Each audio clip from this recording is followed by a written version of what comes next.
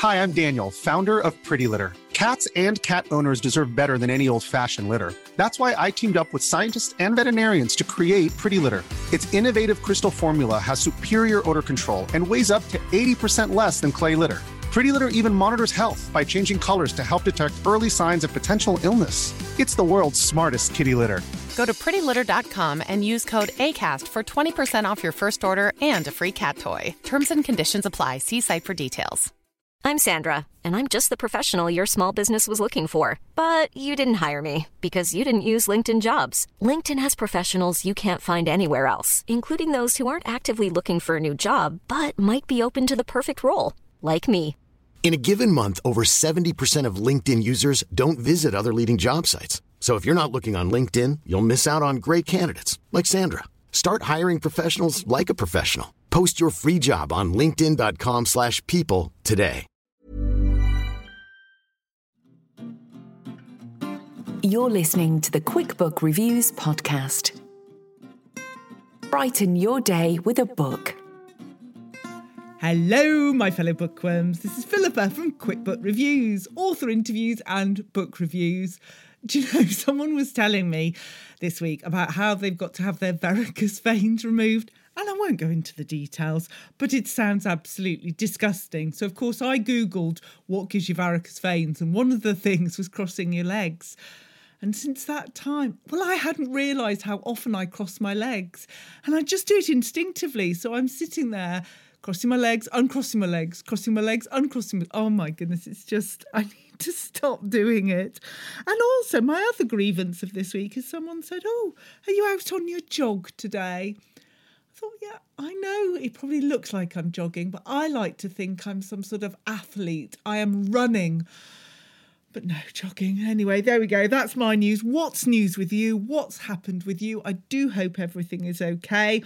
I've got some great books to tell you about today. I'm so excited. Let me tell you immediately what the books are. We've got The Memory of Animals by Claire Fuller, and Claire's going to come on and talk to us about this book. Then we've got The Book of Eve by Meg Clothier, and Meg's going to come on and talk to us about that book. Then I'm also going to review a book called Go as a River by Shelley Reid, The Close by Jane Casey, and The Halfways by Nilüfer Udin. So let's get started straight away. Book 1, The Memory of Animals by Claire Fuller. Let me read you the blurb. Neffy is a young woman running away from grief and guilt and the one big mistake that has derailed her career. When she answers the call to volunteer in a control vaccine trial, it offers her a way to pay off her many debts and, perhaps, to make up for the past. But when the London streets below her window fall silent and all external communications cease, only Neffy and 4 other volunteers remain in the unit. With food running out and a growing sense that the strangers she is with may be holding back secrets, Neffy has questions that no one can answer. Does safety lie inside or beyond the unit, and who or what is out there? While she weighs up her choices, she's introduced to a pioneering and controversial technology which allows her to revisit memories from her life before, a childhood divided between her enigmatic mother and her father in his small hotel in Greece. Intoxicated by the freedom of the past and the chance to reunite with those she loves, she increasingly turns away from her perilous present. But in this new world, where survival rests on the bond between strangers, is she jeopardising any chance of a future? And now let's hear Claire read the first sentence. Day 0 minus 2. A nurse collects me from the ground floor lobby and takes me in my wheeled suitcase up in the lift. I smell the familiar odours of disinfectant and industrial cleaner, mixed with a kind of hopeful hopelessness. What did I think of this book? I absolutely loved it. Yes, there's sort of pandemic references, but it's not a revision of COVID in any way. It's an exploration of, self-identity, conforming, all sorts of things. I read it at a pace. I was completely captivated by it. It transported me. I just thought it was really good. Yes, Memory of Animals, bravo. But let's go and talk to Claire now. Well, it is my huge pleasure to welcome to the podcast today Claire Fuller, whose latest truly fabulous book is called The Memory of Animals. Claire, welcome to the podcast. Thank you for having me. It's lovely to be here. can we start with the real basics? Can you give us a summary of this book? Yes, so The Memory of Animals is about a young woman called Neffy who volunteers for a vaccine trial while there is a pandemic going on in the rest of the world. And she has a bad reaction to the vaccine and is knocked out for a few days. And when she comes round, the world has turned without her. And everybody, all the other volunteers, the doctors and nurses, have left the unit where she is, apart from 4 strangers. So she is stuck inside with 4 people that she's trying to work out what's going on with them. And at the same time, one of them has brought a piece of new technology into the unit with them that Neffy, this character, is able to use to revisit her own memories. So she kind of goes back in time to when she was younger, mostly on the island of Paxos in Greece, when she fell in love with octopuses. So there are lots of octopuses in this novel. There are, and I loved it. I learned so much about them. I had no idea how sort of tactile and caring that they can be. I just loved that. I know so many octopus facts now. By the time I've written my next novel, they will all be gone. But at the moment, I am an octopus expert for the next month or 2. So if you were going on Mastermind now, your chosen specialist subject would be octopus. I think it would have to be, yes. And surely I would win, surely. No, it seems a bit strange to ask you how you got the idea for this book, but still, I'll ask it. How did you get the idea? Well, I started it back in October 2019, so before our pandemic started. Oh, wow. So I thought, oh yes, that'll be a good idea to write a pandemic novel.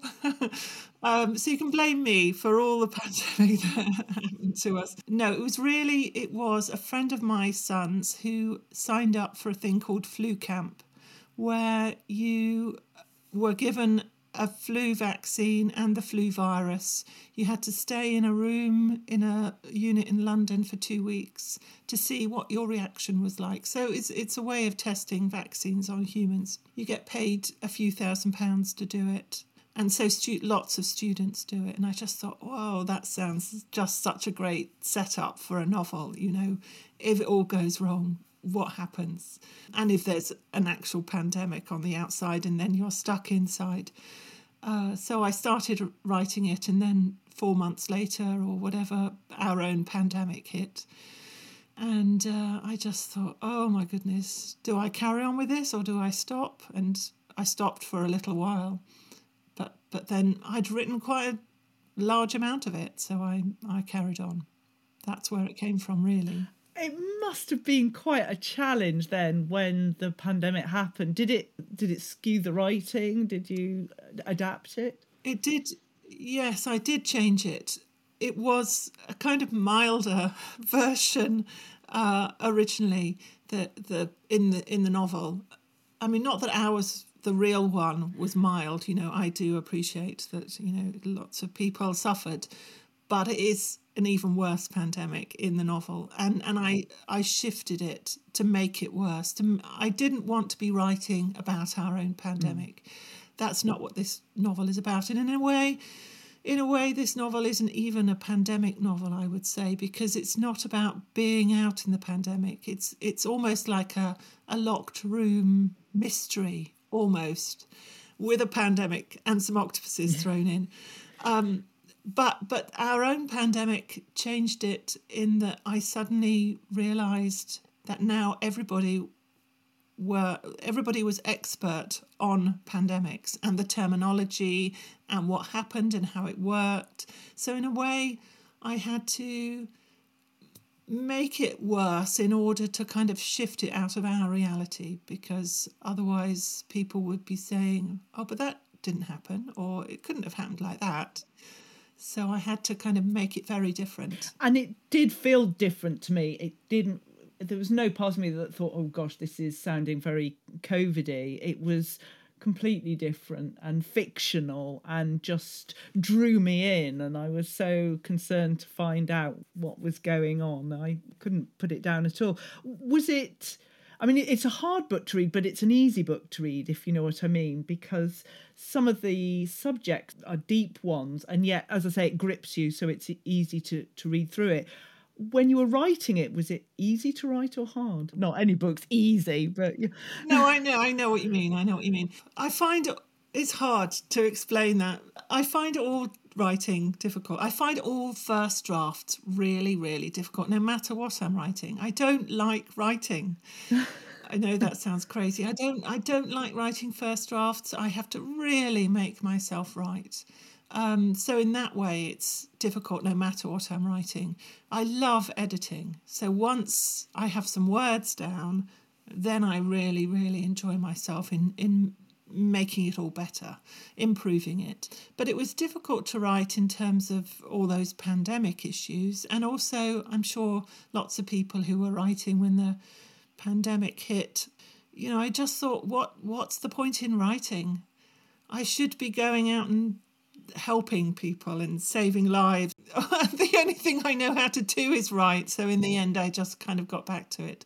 But I think writing during the pandemic was quite difficult to start with. But then people need writing. People need books. People need other people's stories. So I carried on. We absolutely do. Let's talk about Neffy, quite a character.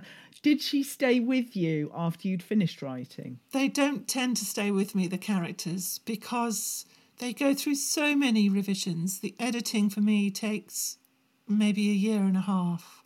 So I'm refining and refining and refining, and the whole thing might take 3 years. And so by the time I've come to the end, I've had enough of them. They can just go. Please go. I don't want any more to do with you. And plus, the idea for the next novel is kind of already speaking in my ear, saying, write me. And I just kind of want to move on to the next thing. So they definitely don't hang around. Neffy didn't hang around any more than any of the others have ever hung around. No, I can imagine that. It must be really hard to focus on yet another set of edits when you've got this gem that's calling you to write. Yeah, and it always feels like, the next one is going to be better. It's going to be so much better. The grass is always greener. And it's going to be so much easier, the next one, because I've got this great idea. And then it's never that easy. It's never that easy. And for me, the themes of the book seem to be about captivity and freedom as well in different elements. Was that something that you set out wanting to explore, or just came as you were writing it? No, I never really think of themes before I start writing. I have mostly kind of a character in a place, a situation, and I just start writing without any plan, and definitely no themes. But maybe 3/4 of the way through, I start realising what the novel is about in a kind of deeper way. And it's very much about captivity and freedom, and whether it's safe, whether it's better to live a captive life where it's safer, where there aren't any risks, or whether to kind of break through the glass wall and go out and risk everything and be free, but have all the threats around you. So it's that in relation to humans, and that also in relation to animals. But that theme came later. And how much do you try and push your characters in books? Do you really add even more to the woes that they have to deal with, or the challenges that they have to deal with? Or is that as it is as you start writing it? No, I try to make things really bad for them. Worse and worse and worse and worse. And I think that, I hope, kind of builds the tension for the reader, makes them wonder where it's going, how bad can it get, I guess all my novels are fairly dark. Things can get pretty bad before they get better. But I like to end with a little bit of hope. They're not completely bleak right at the end, but it is up to the reader to find that hopefulness, I think. And when you start thinking about your next book, is it that you get the elements together straight away, the place, the person, the issue or the event, or does one come first and then the others a little later? It's often a place and a character, and I just write them walking through that place or moving through it or whatever they are doing in that place. It might not be their home, but often it is, and just really see what happens. And after a little while, it feels very kind of filmic. So I'm watching it in my head and I'm writing it down. And it can go in any direction because it's as if after a while I'm not particularly controlling it. Once the characters are developed, there are certain things they will do or they won't do, just like real human beings. That's how it feels to me. So I, in a plot way, want to get them to a certain position, but actually they won't do it because they're the kind of characters that maybe wouldn't do that or would take a longer time to do it or would do it via a more circuitous route or something. So in a way, they do take on a life of their own, and I just have to follow along behind.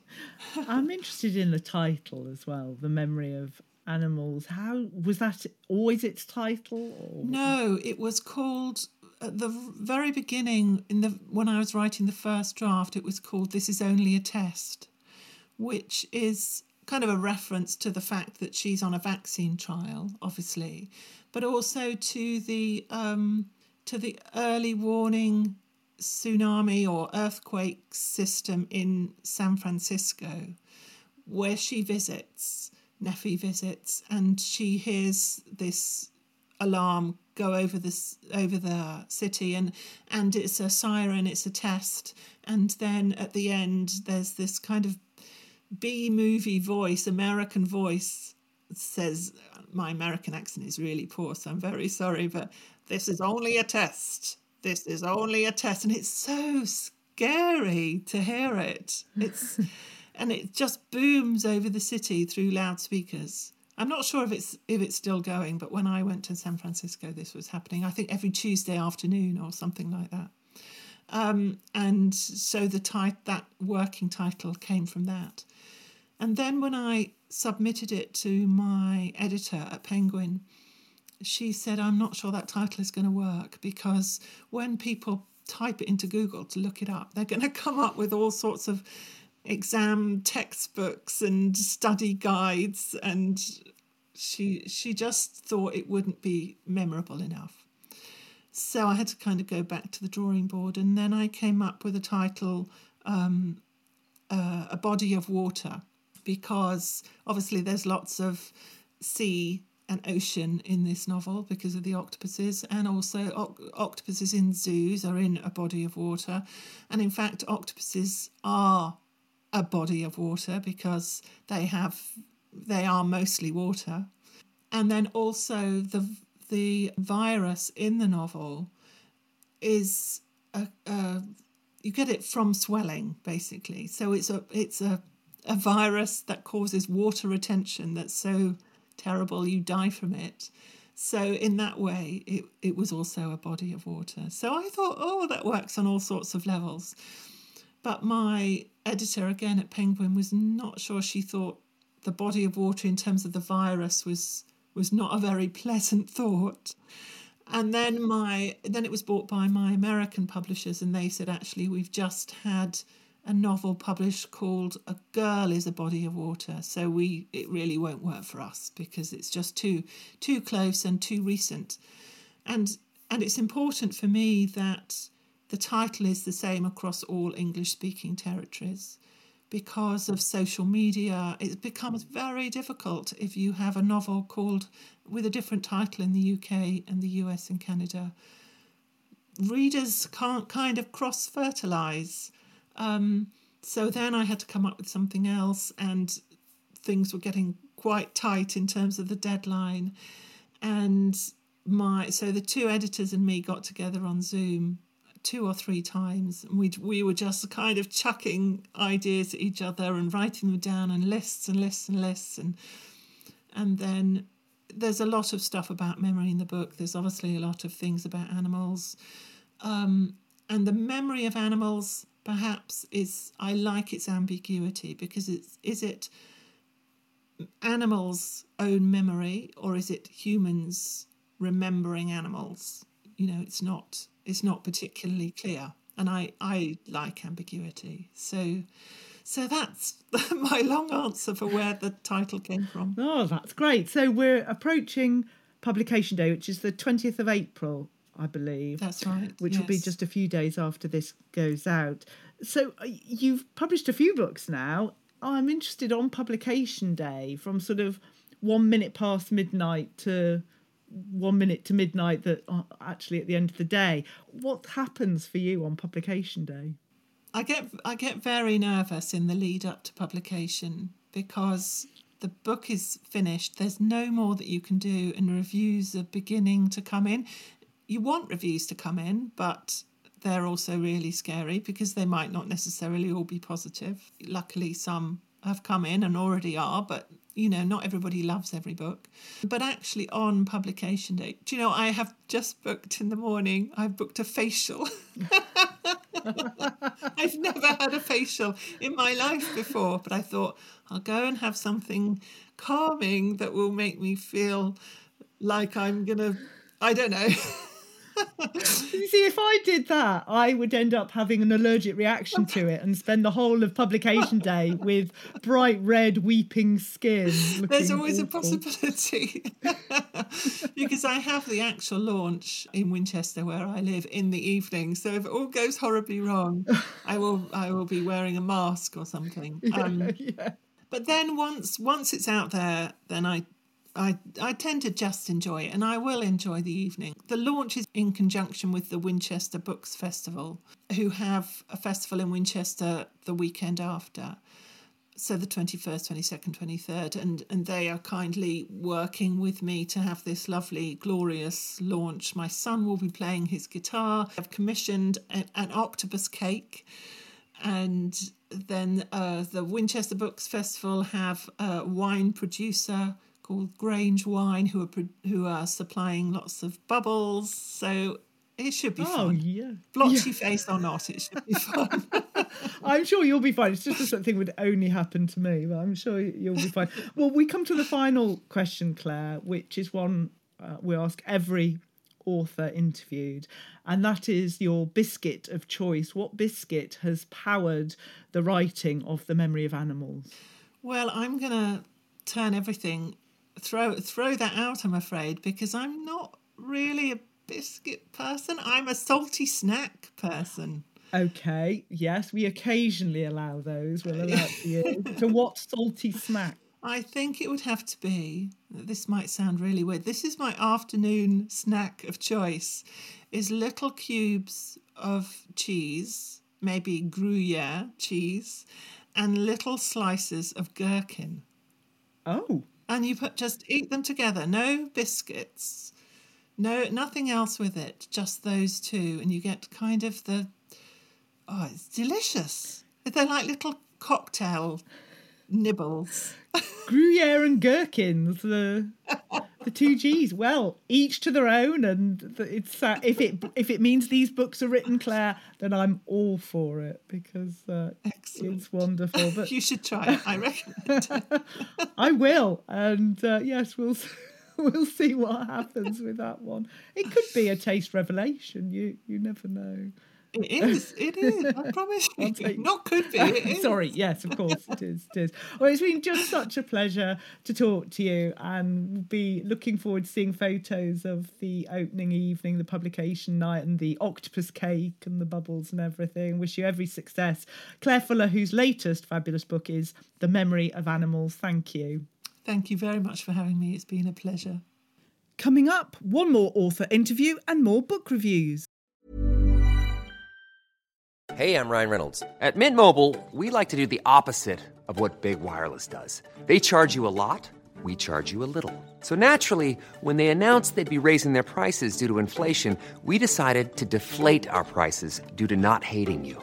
That's right. We're cutting the price of Mint Unlimited from $30 a month to just $15 a month. Give it a try at mintmobile.com/switch. $45 up front for 3 months plus taxes and fees. Promo rate for new customers for limited time. Unlimited more than 40 gigabytes per month. Slows full terms at mintmobile.com.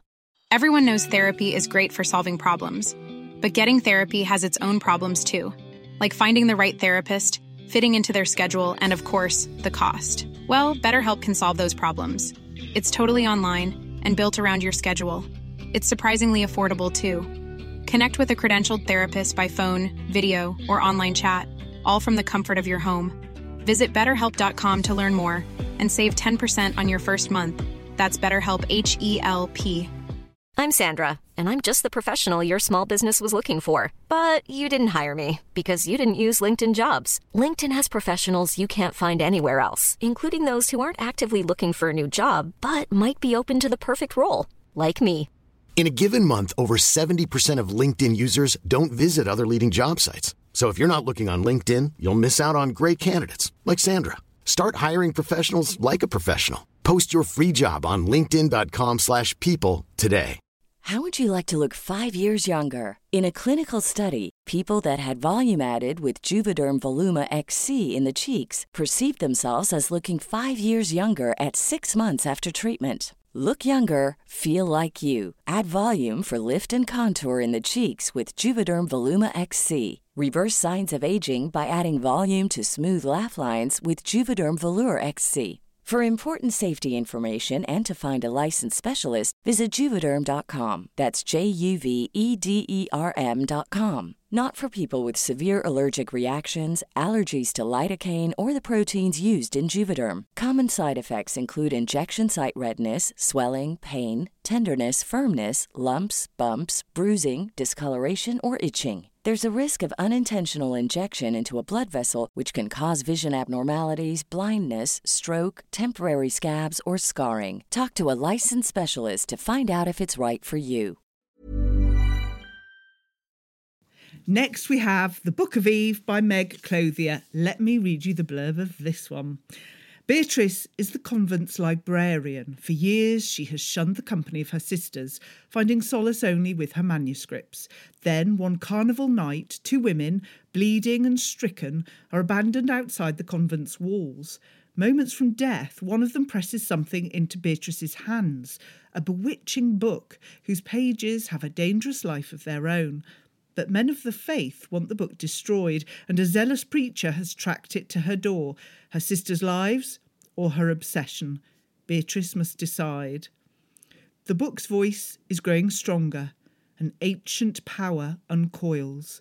Will she dare to listen? Oh, so good. Anyway, before I say what I think, let's hear Meg read the first sentence. Oh, but it's quite something up here. The sky above, the crumbling stones of the pass, the sun setting to our right, trees darkening, snow blanks aflame, the lights of that city burning, beckoning, burning. But why have we stopped? Oh, I don't know about you. I just love to hear the authors read from their book. It does make it different, better. I don't know. I just really enjoy hearing them read it. I love this book. It transported me. I was captivated by it. It was so different. It just drew me in, and I thoroughly recommend it to you. It was some great books this week, honestly, and more to come in a moment. But enough of that. Let's go and talk to Meg about this glorious book. It is my absolute pleasure to welcome to the podcast Meg Clothier, whose wonderful, wonderful novel is called The Book of Eve. Meg, welcome to the podcast. Hi, thanks very much for having me. It's very good to have you on this. Now, let's start with the basics. Can you give us a summary of this gorgeous book? Absolutely. So it's set in a place very like Florence at a time very like 1500. And a mysterious and magical book falls into the hands of a convent librarian. And when she gets hold of it, she is obsessed, fascinated by the book's potential power, by its pictures and by its words. And we sense that something very dark and very exciting might be going to occur, especially when we realise that the state and church powers of the city are every bit as interested in the book as she is. Oh, that's wonderful. I mean, just such a book. How did you get the idea for it? It was a bit like a writing prompt, really. It all came from this thing called the Voynich manuscript, which is one of the book world's great unsolved mysteries. We know that the Voynich manuscript dates to sort of the Italian Renaissance, and it's got an undeciphered script and amazing pictures, very mobile pictures of plants and trees.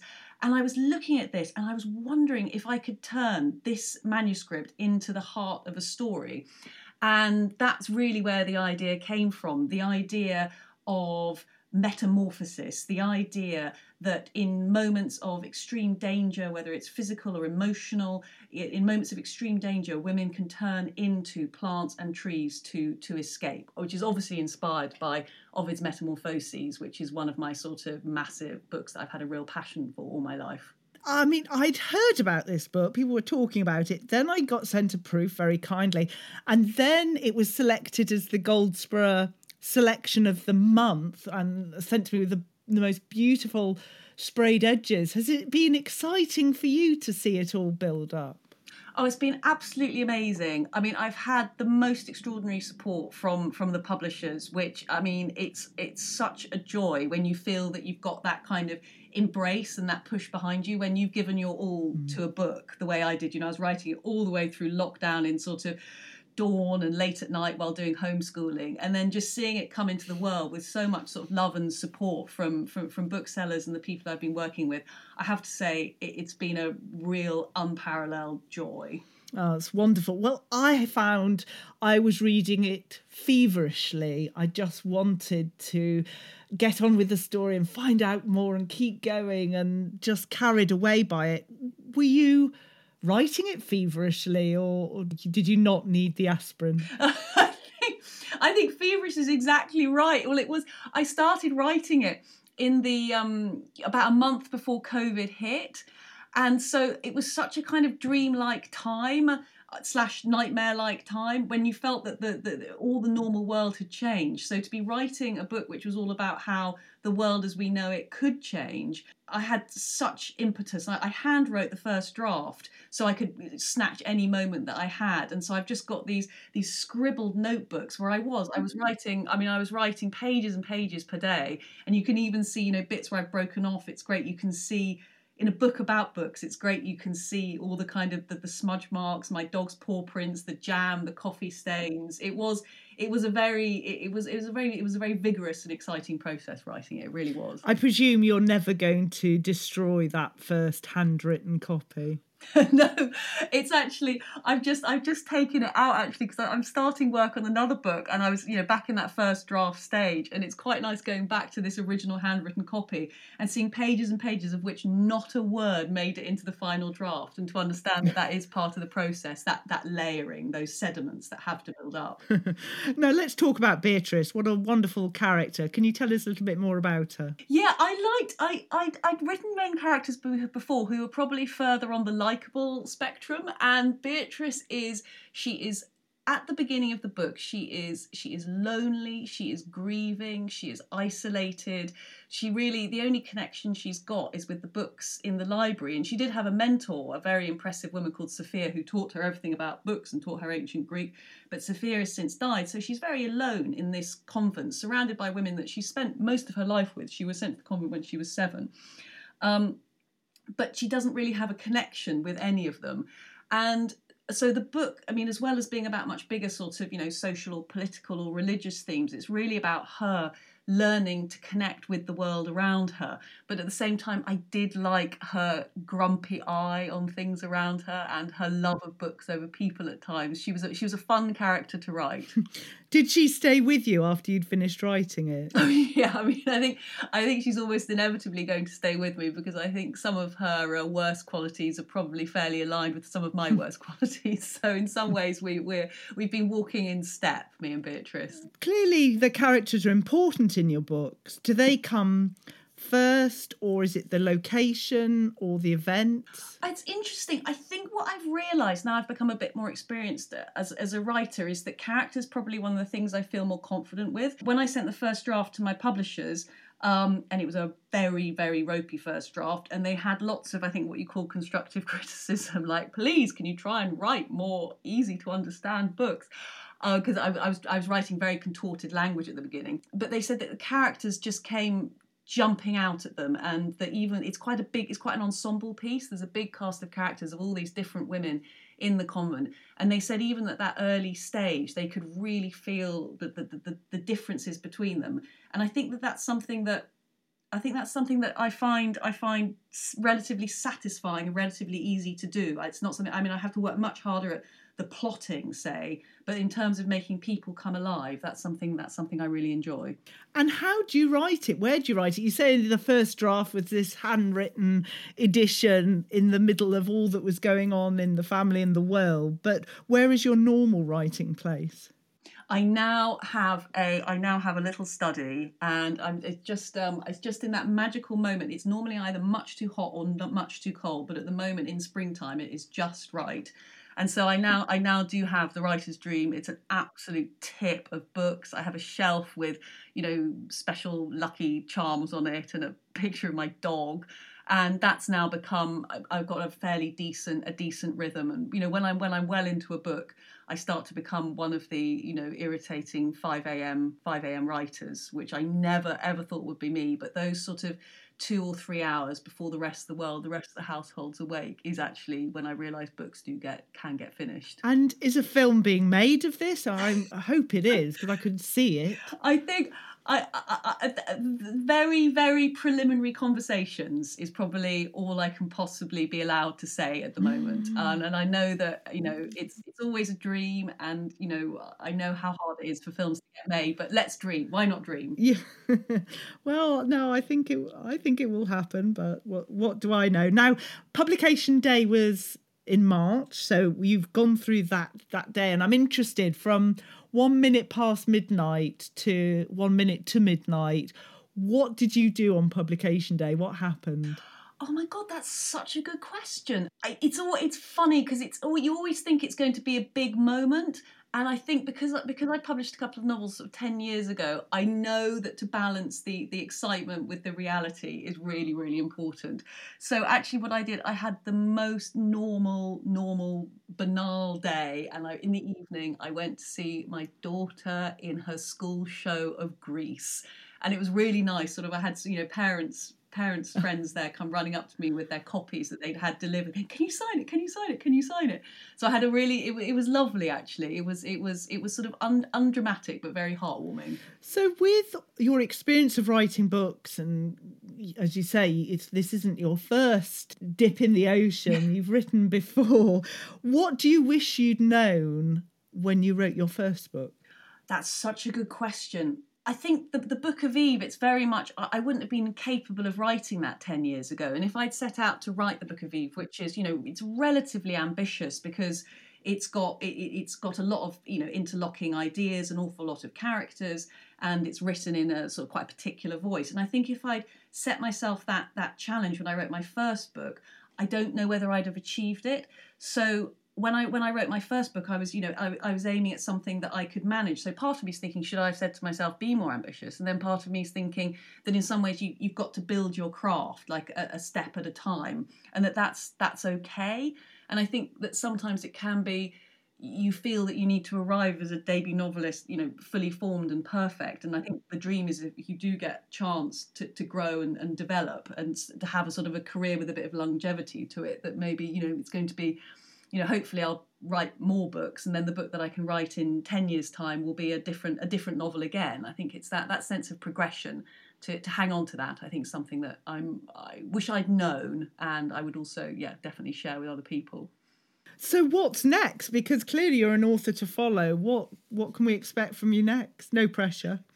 No, I'm just starting on a book which I think, at the moment I think I've got about 15 handwritten pages. It was what I was doing just before we went on the line, and I think I can say that it's going to be set in a place very like Glastonbury Tor at a time very like 500 AD. So it's going to be my own very particular take on some of the Arthur story, but a much more historical and fantastical and possibly ghostly version than we might be used to. I'm very, very excited about it, but also slightly tremulous because, it's 3 years since I started a novel. I've been writing non-fiction in between. So going right back to the beginning and having faith that your kind of rough ideas can grow into something, trying to cling on to that faith is the real challenge at the moment. Oh, well, we look forward to that. Now we come to the final question, which is a very important one. And that is, Meg, what is your biscuit of choice? What biscuit was powering the writing of the Book of Eve? Oh my God, that's such a funny question. What are they called? They're those amazing Spanish biscuits. They're huge, and they're made with olive oil and fennel seeds, and they come individually wrapped. They're really, really, really luxurious. And that is the kind of thing when you have an absolute slump, one of those with fennel tea is my absolute that's my luxury biscuit of choice. I mean, normally it's a dark chocolate hobnob, but you know. I'm finding that hobnobs are a theme with writers as well, but your luxurious biscuit option sounds very intriguing. I have to look up that one, but it's just been such a pleasure to talk to you, and this really distinctive, different, fabulous book, and can't wait to hear more about people reading it. Meg Clothier, whose latest book is The Book of Eve. Thank you so much for joining me today. Thanks very much. It's been a real treat. Thank you. Now we come on to the next book, Go as a River by Shelley Reid. And this is quite a book. Let me get the blurb to read it to you. Nestled in the foothills of the Elk Mountains and surrounded by sprawling forests, wandering bears and porcupine, the Gunnison River rushes by the tiny town of Iola. For 17-year-old Victoria Nash, the day promises to be as ordinary as the porridge and fried eggs she serves her family for breakfast. But the mysterious drifter who crosses Victoria's path that afternoon will set in motion an unstoppable chain of events. Soon, she will be forced to run for the forest, leaving her life and her most precious possession behind. Let's do the first sentence, prologue. I imagine what lingers on the black bottom of a lake. Debris, rivered in or tossed from boats, grows shaggy and soft. Pouty fish swim their strange lives far from the hook in inseparable breath and motion. Imagine patches of lakeweed dancing like lithe, unobserved women. Stand on the edge of the lake, the low waves gulping at your shoes, and imagine how close you are to a world as silent and alien as the moon, out of reach of light and heat and sound. Now, the way I've read that makes it sound a bit, I don't know, drawn out. This book is dynamite. This is going to be a contender for Book of the Year. It's incredible. If you like, I mean, it's often been referred to, comparison to Where the Crawdads Sing, and I understand that. And yet there is so much more to this book. It's a shorter book. It's about 290 pages, but it's entirely the right length that it needs to be. It's got a story that has you, fully immersed. It won't let you go. It messes with your mind. It messes with your heart. It stays with you. It's a book that changes you, and all for the good. It's an unforgettable read. Go as a River, Shelley Reid. Wow, that's a book. And the next one we're going to go on to is The Halfways by Nilupar Udin. This is another glorious one. Listen to this. Nasrin and Sabrina are two sisters who, on the face of things, live successful and enviable lives in London and New York. When their father, Shamsur, suddenly dies, they rush to be with their mother at the family home and restaurant in Wales and reluctantly step back into the stifling world of their childhood. When Shamsur's will is read, a devastating secret is revealed that challenges all that people thought and loved about him. It also profoundly changes the lives and identities of the sisters and creates an irreparable family rift. Let's do the first sentence for you. Chapter 1. On the last day of August, death could be observed everywhere in Nasrin's back garden. She had stepped out onto the patio shortly after dropping Elias at his tennis lesson to find the colour wiped from her once beautiful refuge. They had only been away for 4 days, a last-minute trip to Istanbul, insisted upon by Richard, and she'd even flouted the hosepipe ban on the morning of their departure, incurring the frowning disapproval of her neighbour, Mrs. Humphreys. I found this book bewitching. It was very moving. I love the characters. I love the language. I learnt so much culturally in this book. I thought it had the sort of the punches that you expect from a story, but also it was very moving as well. I just thought it was a beautiful book. I really did. And on to the final book today, The Close by Jane Casey. I saw this, I thought I need to read it, but I hadn't got time, so I got it on audiobook, and I'm jolly glad I did. Let me do you the blurb. At first glance, Jellicoe Close seems to be a perfect suburban street. Well-kept houses with pristine lawns, neighbours chatting over garden fences, children playing together. But there are dark secrets behind the neat front doors, hidden dangers that include a ruthless criminal who will stop at nothing. It's up to DS Maeve Carrigan and DI Josh Derwent to uncover the truth. Posing as a couple, they move into the close, blurring the lines between professional and personal as never before. And while Maeve and Josh try to gather the evidence they need, they have no idea of the danger they face, because someone in Jellicoe Close has murder on their mind. Okay, let's do the first sentence for you on this. Chapter 1. All murder investigations were different, and yet all of them began the same way, at least for me, standing in silence near a body, trying to catch the faintest echo of what had happened. Sometimes the air still vibrated with violence and high emotion, and sometimes the silence was empty. It was a habit that I kept to myself, but one that reminded me of the fundamental truth. This was more than a job. Someone's life had been ended too soon. Finding out who had done it and why was my duty. Basically, I love this book. I thought it was great. I've read another of Jane Casey's books in this series, The Cutting Room, I think it was. And what I've decided is I just want to go and read all of them. So I'm going back to the first one in the series, which is called The Burning, and I'm listening to that at the moment. So hopefully I'll have finished that by next week to tell you my thoughts on that one. But, you know, when you just find a crime series that you love, when I do, I'm jumping in with both feet and I'm very happy with it. So, yeah, excellent. Very good indeed. Those are your books. I hope something has sparked your interest.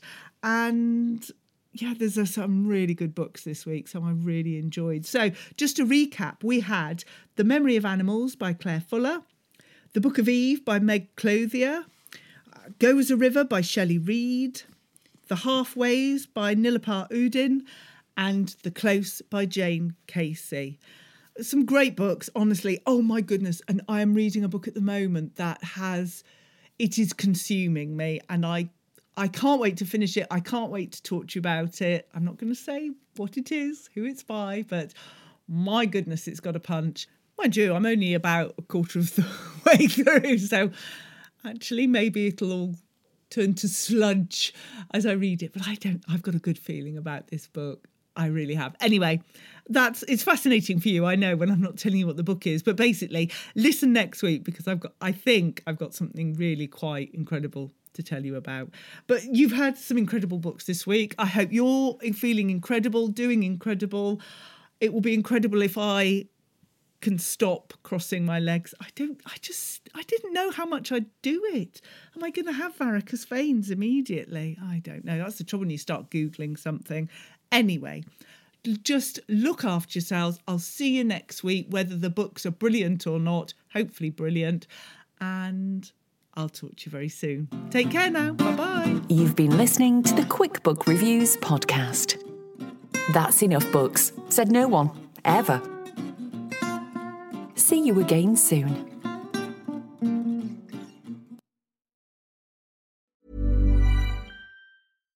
If you're looking for plump lips that last, you need to know about Juvederm lip fillers. With Juvederm Volbella XC and Juvederm Ultra XC, your lip look, whether it's subtle or bold, can last up to 1 full year with optimal treatment and no additional maintenance. Find a licensed specialist and see if it's right for you at Juvederm.com today. That's JUVEDERM.com.